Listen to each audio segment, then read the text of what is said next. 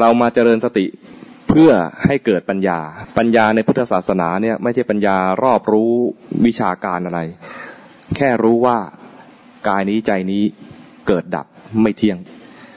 เคยได้ยินชื่อพระโกณฑัญญะไหมโกณฑัญญะเป็นสมาชิ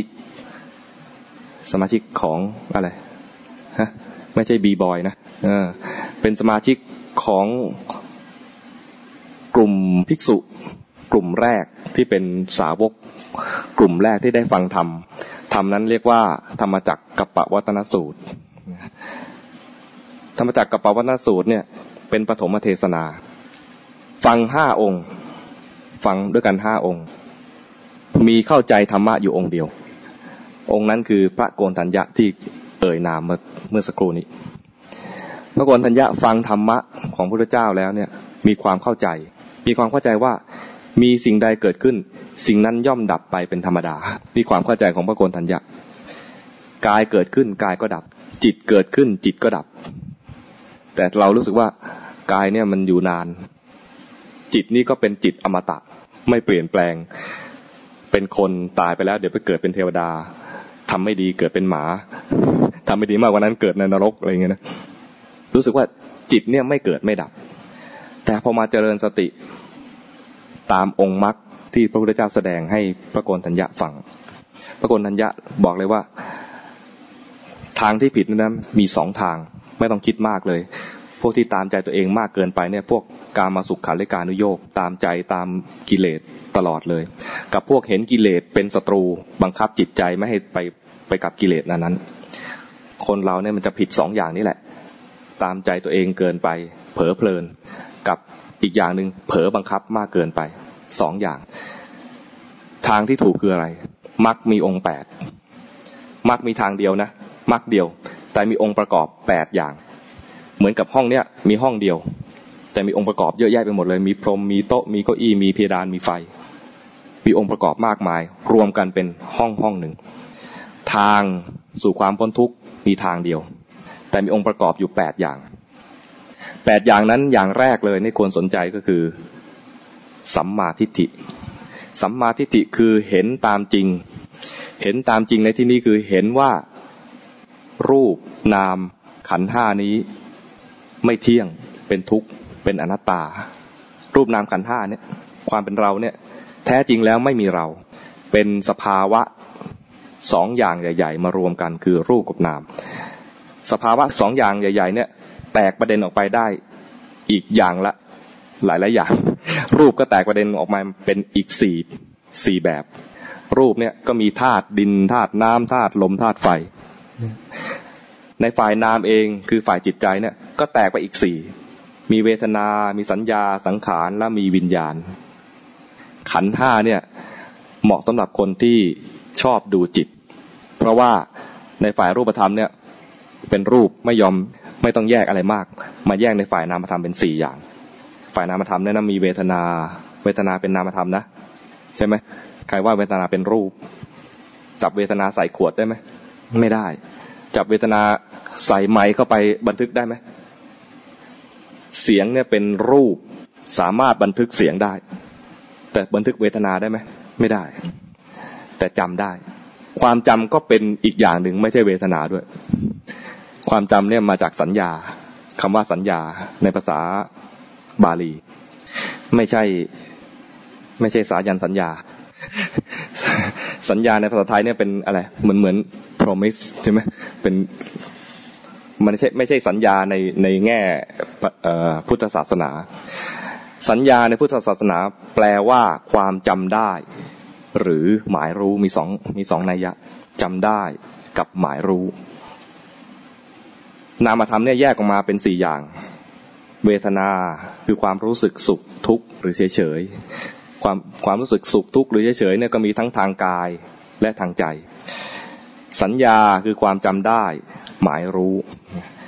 สังขารเคยได้ยินคำว่าสังขารไหมสังขารคือความปรุงแต่งสังขารในที่นี้ส่วนใหญ่เราบอกว่าสังขารเนี่ยคนไทยจะรู้สึกว่าหมายถึงร่างกายฉะนั้นคือความปรุงแต่งทางรูปแต่ถ้าสังขารในขันธ์5เนี่ยหมายถึงความปรุงแต่งทางใจค ความปรุงแต่งทางใจเนี่ยปรุงยังไงบ้างปรุงเป็นบุญปรุงเป็นบาปความคิดต่างๆที่เกิดขึ้นในใจเรียกว่าเป็นความปรุงแต่งปรุงเป็นคำพูดมีไหมพูดได้พูดดีในใจก็พูดได้พูดร้ายในใจก็พูดได้พูดร้ายในใจเนี่ยสบายใจเพราะไม่มีใครได้ยินรู้สึกคิดได้เรื่อยๆคิดได้เรื่อยๆเป็นความปรุงแต่งในใจเรียกว่าสังขารวิญญาณวิญญาณแปลว่าสภาพรู้อารมณ์เป็นนามธรรมแปลว่าสภาพรู้อารมณ์วิญญาณไม่ใช่ผีคนไทยพอได้ยินคำว่าวิญญาณเนี่ยหมายถึงผีใช่ไหมวิญญาณหลอน อะไรเงี้ย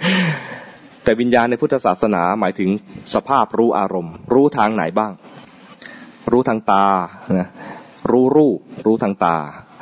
รู้เสียงรู้ทางหูรู้กลิ่นรู้ทางจมูกรู้รสรู้ทางลิ้นรู้สัมผัสเย็นร้อนอ่อนแข็งรู้ทางกายรู้ความคิดนึกทางใจรู้ความเจ็บปวดทางใจ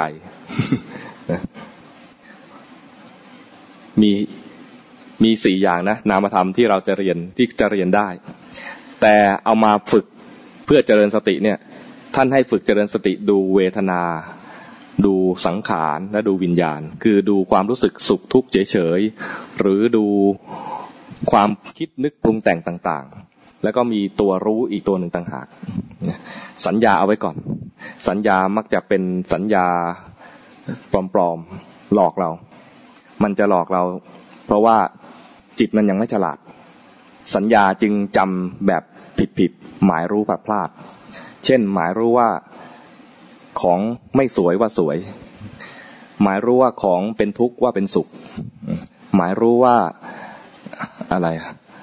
ของไม่เที่ยงว่าเที่ยงหมายรู้ว่าของไม่ใช่เราว่าเป็นเราเพราะฉะนั้นในการเจริญสติเนี่ยท่านจึง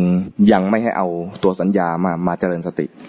ให้ดูเวทนาจริงๆแท้ๆเวทนาเป็นทุกข์รู้เลยรู้ทันทีว่าเป็นทุกข์ความคิดนึกปรุงแต่งเกิดขึ้นเลยรู้ทันทีว่าเมื่อกี้นี้เผลอไปมีความคิดนึกปรุงแต่งเกิดขึ้นมาเวทนาเวลาเรานั่งนานๆตอนนี้นั่งนานไหมเนี่ยเวทนาเวลานั่งนานๆเกิดเวทนาอะไรเป็นทุกข์นั่งใหม่ๆเนี่ยยังไม่เกิดทุกข์แต่เวลานั่งนานๆกายจะแสดงความจริงว่ามีทุกข์เกิดขึ้นเวทนามันแสดงความจริงของมันว่าแรกๆเป็นอย่างหนึ่งนั่งนานๆขยับได้นะใครเมื่อยขยับได้มันแสดงว่าเวทนาเนี่ยแรกๆเป็นอย่างหนึ่งนั่งไปนานๆเวทนาจะเป็นอีกแบบหนึ่งแสดงความไม่เที่ยงสิ่งที่ทีแรกไม่มีมาตอนนี้มีแสดงความไม่เที่ยงพอขยับไปเวทนาดับเวทนาเปลี่ยนแปลงนะเวทนาเองมันก็แสดงความจริงอีกอย่างหนึ่งว่ามันไม่ใช่กาย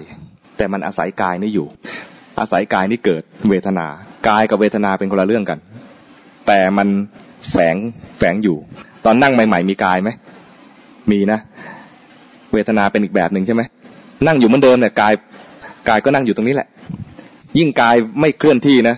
จะเห็นเวทนาได้ชัดเลยว่าเวทนามันเปลี่ยนเวทนาก็มีการเกิดดับของมันมีการเพิ่มระดับคุณภาพของมันไปเรื่อยๆแสดงว่าเวทนากับกายเป็นคนละส่วนกันเวทนาเป็นนามธรรมความคิดนึกปรุงแต่งก็เป็นนามธรรมความคิดนึกปรุงแต่งถ้าเจริญสติแล้วเราจะรู้สึกว่าความคิดนึกปรุงแต่งก็ถูกรู้ได้ไม่ใช่มัวแต่คิดอย่างเดียวเวลามีความรู้สึกมีสติรู้ที่ความรู้สึกความรู้สึกจะถูกรู้กายกับเวทนาแยกมาแล้วเมื่อกี้แยกมาแล้วนะตอนรู้ว่าเวทนาเกิดขึ้นว่าเวทนาเมื่อกี้นี้มีทุกขเวทนาเกิดขึ้นทุกขเวทนาถูกรู้อีกอย่างหนึ่งด้วยเวลามีสติขึ้นมาเนี่ยนะกายก็ส่วนหนึ่งละเวทนาอีกส่วนหนึ่งจิตที่รู้เวทนาก็อีกส่วนหนึ่งใครเคยเจริญสติได้ขนาดนี้บ้างไหมมีไหม ใครเจริญสติรู้ทันว่ากายก็ส่วนหนึ่งเวทนาก็ส่วนหนึ่งมีไหมมีนี่แยกรูปแยกนามออกมาได้มันเป็นเบื้องต้นของการเจริญปัญญาเบื้องต้นของการเจริญปัญญาว่ามันจะเห็นมันจะโชว์ของจริงให้ดูว่ามันไม่ใช่เรานะ ตอนที่เห็นกายอันนึงกับเวทนาอันนึงนะกายก็ไม่แสดงความเป็นเรามันเหมือนเป็นก้อนอะไรสักก้อนหนึ่งที่นั่งอยู่นี่มันแสดงอิริยาบถนั่งอยู่เวทนาถ้ามีสติรู้เวทนาจะรู้ว่าเวทนาขณะนั้นเป็นทุกขเวทนาหรือสุขเวทนาหรือไม่สุขไม่ทุกข์ส่วนใหญ่เวลาจะรู้ใหม่ๆมีสติใหม่ๆจะรู้ทุกขเวทนาเหมือนจิตใหม่ๆความปรุงแต่งใหม่ๆเนี่ยไม่ค่อยรู้ตอนที่มันปรุงดีๆหรือมันเป็นสุขจะรู้ตอนที่มันทุกข์คือมีความโกรธเกิดขึ้นจิตที่มีความโกรธครั้งไรจะมีทุกข์เสมอไปทุกครั้งมีไหมโกรธไปแล้วมีความสุขด้วยมีไหมไม่มีนะทุกครั้งที่โกรธจะมีความทุกข์ลองไปสังเกตดูนะไปเจริญสติดูว่าจิตที่โกรธจะเกิดร่วมกับทุกขเวทนาเสมอเวลาเห็นความโกรธจะรู้จิตกับความโกรธเนี่ยเป็นสภาวะที่ถูกรู้อยู่ว่าความโกรธถูกรู้ความโกรธก็ไม่ใช่จิตแต่มันปนอยู่ในจิตรู้สึกไหมเวลาเห็นความโกรธเป็นสภาวะอันหนึ่งเป็นนามธรรมที่มันปนอยู่ในจิตแต่ไม่ใช่จิตเพราะจิตเป็นสภาพรู้ความโกรธมันโกรธอย่างเดียวไม่รู้ถ้ามันรู้ไม่โกรธ ความโกรธเป็นสภาวะธรรมที่เป็นนามธรรมอันหนึ่งปนอยู่ในจิตส่วนจิตที่รู้นั้นเรียกคร่าวๆไปก่อนว่าเป็นวิญญาณวิญญาณคือสภาพรู้อารมณ์รู้อารมณ์ทางตาคือเห็นรูปรู้อารมณ์ทางหูคือได้ยินเสียงรู้อารมณ์ทางจมูกคือได้กลิ่นรู้อารมณ์ทางลิ้นคือได้รสรู้อารมณ์ทางกายคือสัมผัสได้ถึงความเย็นร้อนอ่อนแข็งตึงไหวรู้ทางใจรู้ได้หลากหลายเลยรู้ว่ามีสภาวะอะไรเกิดขึ้นในใจรู้ว่ามีกิเลสตัวไหนเกิดขึ้นในใจจึงจะเรียกว่ามีสติรู้ทันว่าเมื่อกี้นี้ใจลอยความใจลอยเป็นความเผลอเกิดขึ้นกับจิตมีสติรู้ทันว่าเมื่อกี้นี้มีความโกรธเมื่อกี้โกรธความโกรธเกิดขึ้นในจิตแต่ตอนโกรธมันไปเห็นหน้าไอ้คนนั้นไปรู้เรื่องราวนั้นแล้วไม่ชอบใจโดยเฉพาะเวลาดูข่าวเนี่ยเป็นวิธีที่จะนำเข้าความโกรธสู่จิตได้ง่ายที่สุด เห็นนักการเมืองคนนี้แล้วหมั่นไส้มีไหมเห็นข่าวคนนี้แล้วไม่ชอบใจเนี่ยเพราะมันไม่ใช่รายการบันเทิงมันรายการข่าวบางทีก็รำคาญน่ารำคาญบางทีก็น่าเบื่อบางทีก็น่าโกรธน่าโมโหเวลาดูข่าวแล้วเกิดความโกรธตอนเกิดความโกรธจิตใจไหลไปกับเรื่องราวในข่าวแต่รู้ทันความโกรธที่เกิดขึ้นมันรู้ทันในใจใจเกิดขึ้นพร้อมกับความโกรธมันจะแยกมาเลยว่าความโกรธกับใจกับจิตเนี่ยเป็นคนละตัวกันเป็นคนละสภาวะกันแต่ถ้ามันไหลรวมกับเรื่องราว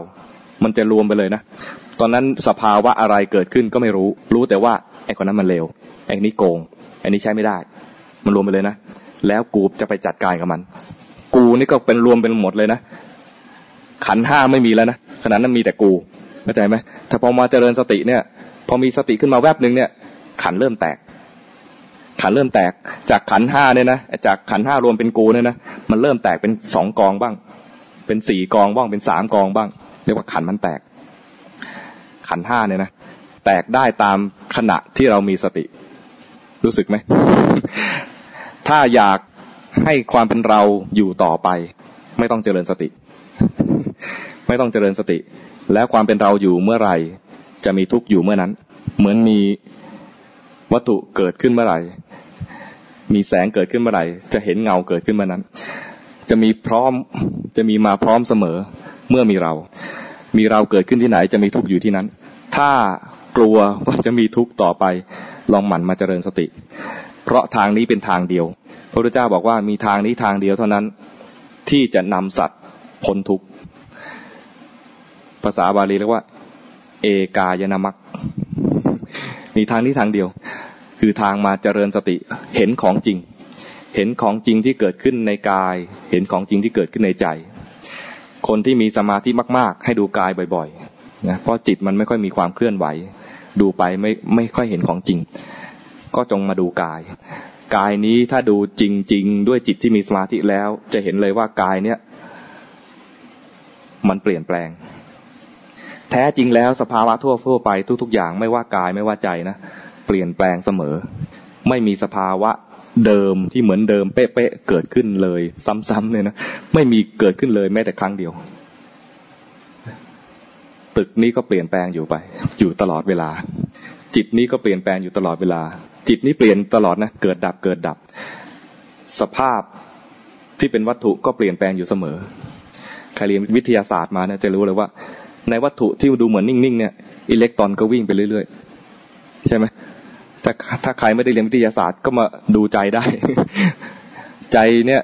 เกิดดับเปลี่ยนแปลงเดี๋ยวคิดดีเดี๋ยวคิดร้ายเดี๋ยวก็ดีใจเดี๋ยวก็เสียใจเดี๋ยวคิดเป็นบุญเดี๋ยวคิดเป็นบาปเดี๋ยวก็เกิดราคะเดี๋ยวเกิดโทสะเพื่อนอาตมาอยู่คนหนึ่งผู้ชายตอนเข้ามหาวิทยาลัยใหม่ๆเนี่ยก็สัมภาษณ์อาตมาเรียนธรรมศาสตร์จะเรียกคนที่เข้าใหม่ว่าเพื่อนใหม่ถ้าคนเรียนจุฬาเรียกว่าน้องใหม่ก็สัมภาษณ์เพื่อนใหม่ผู้ชายบอกว่าถามว่าเพื่อนใหม่คนนี้ถูกสัมภาษณ์นะก็ถามว่าชอบอะไรมากที่สุดถามผู้ชายนะชอบผู้หญิงซื่อมากเลยนะชอบผู้หญิงแล้วเกลียดอะไรที่สุดเกลียดผู้หญิงที่ไม่เล่นด้วยวัตถุเดียวกันเลยนะเป็นได้ทั้งบ่อเกิดแห่งราคะและโทสะรู้สึกไหมทีแรกก็ชอบผู้หญิงพยายามจะไปคุยด้วยเห็นผู้หญิงครั้งแรกเกิดราคะจะไปคุยด้วยเขาไม่คุยด้วยคือไม่เล่นด้วยเกิดโทสะเกลียดขึ้นมาเลยถ้าคนนี้มาดูจิตนะมันเจริญสติดูจิตฝึกสติเขาจะเห็นความเปลี่ยนแปลงเกิดดับอยู่เสมอเลยและในความเปลี่ยนแปลงเกิดดับนั้นแสดงความจริงว่าไม่มีตัวตนไม่มีเราพระโกณฑัญญ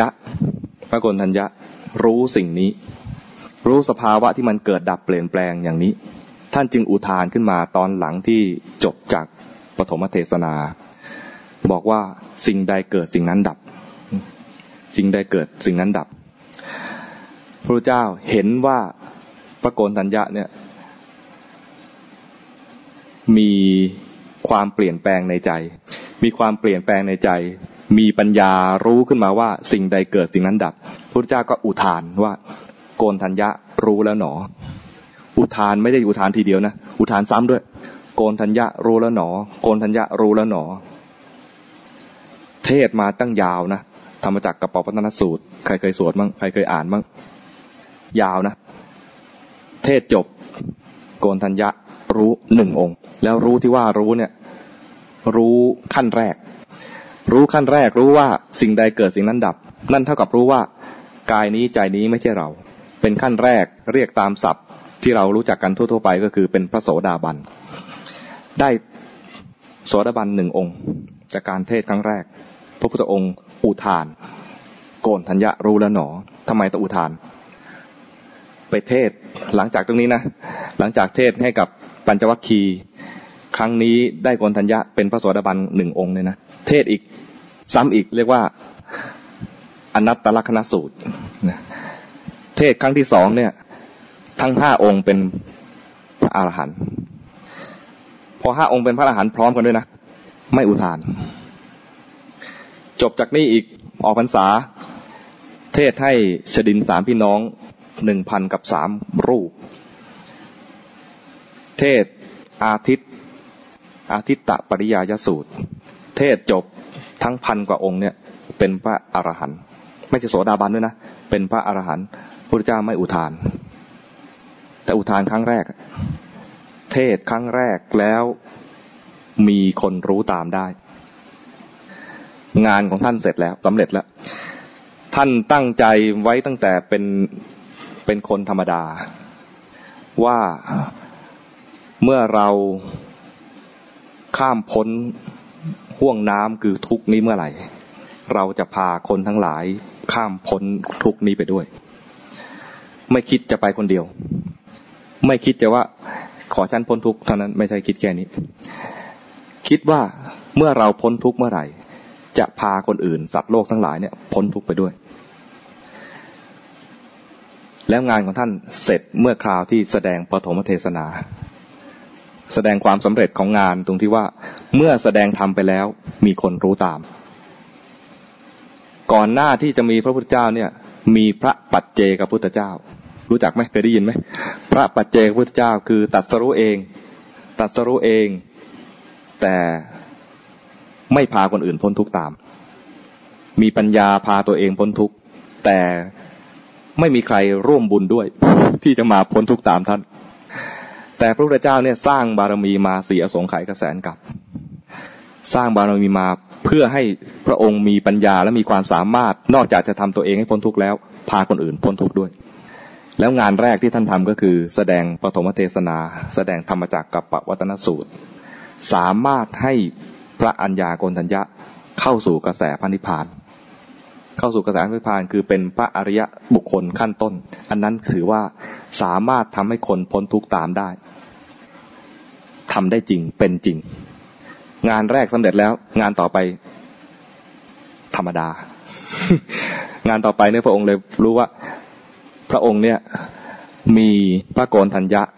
เป็นพยานในความเป็นสัมมาสัมพุทธะของพระองค์ไม่ใช่เป็นแค่ปัจเจกพุทธะไม่ใช่พุทธะแบบแค่คนเดียวแต่พระอัญญาโกณฑัญญะเป็นพยานแห่งความเป็นพระสัมมาสัมพุทธะเพราะพระองค์ตรัสรู้แล้วสอนแล้วมีพระโกณฑัญญะเนี่ยรู้ตามเราอยู่ในยุคที่มีพระพุทธเจ้าแม้พระองค์จะปรินิพพานไปแล้วแต่ธรรมะของพระองค์ยังอยู่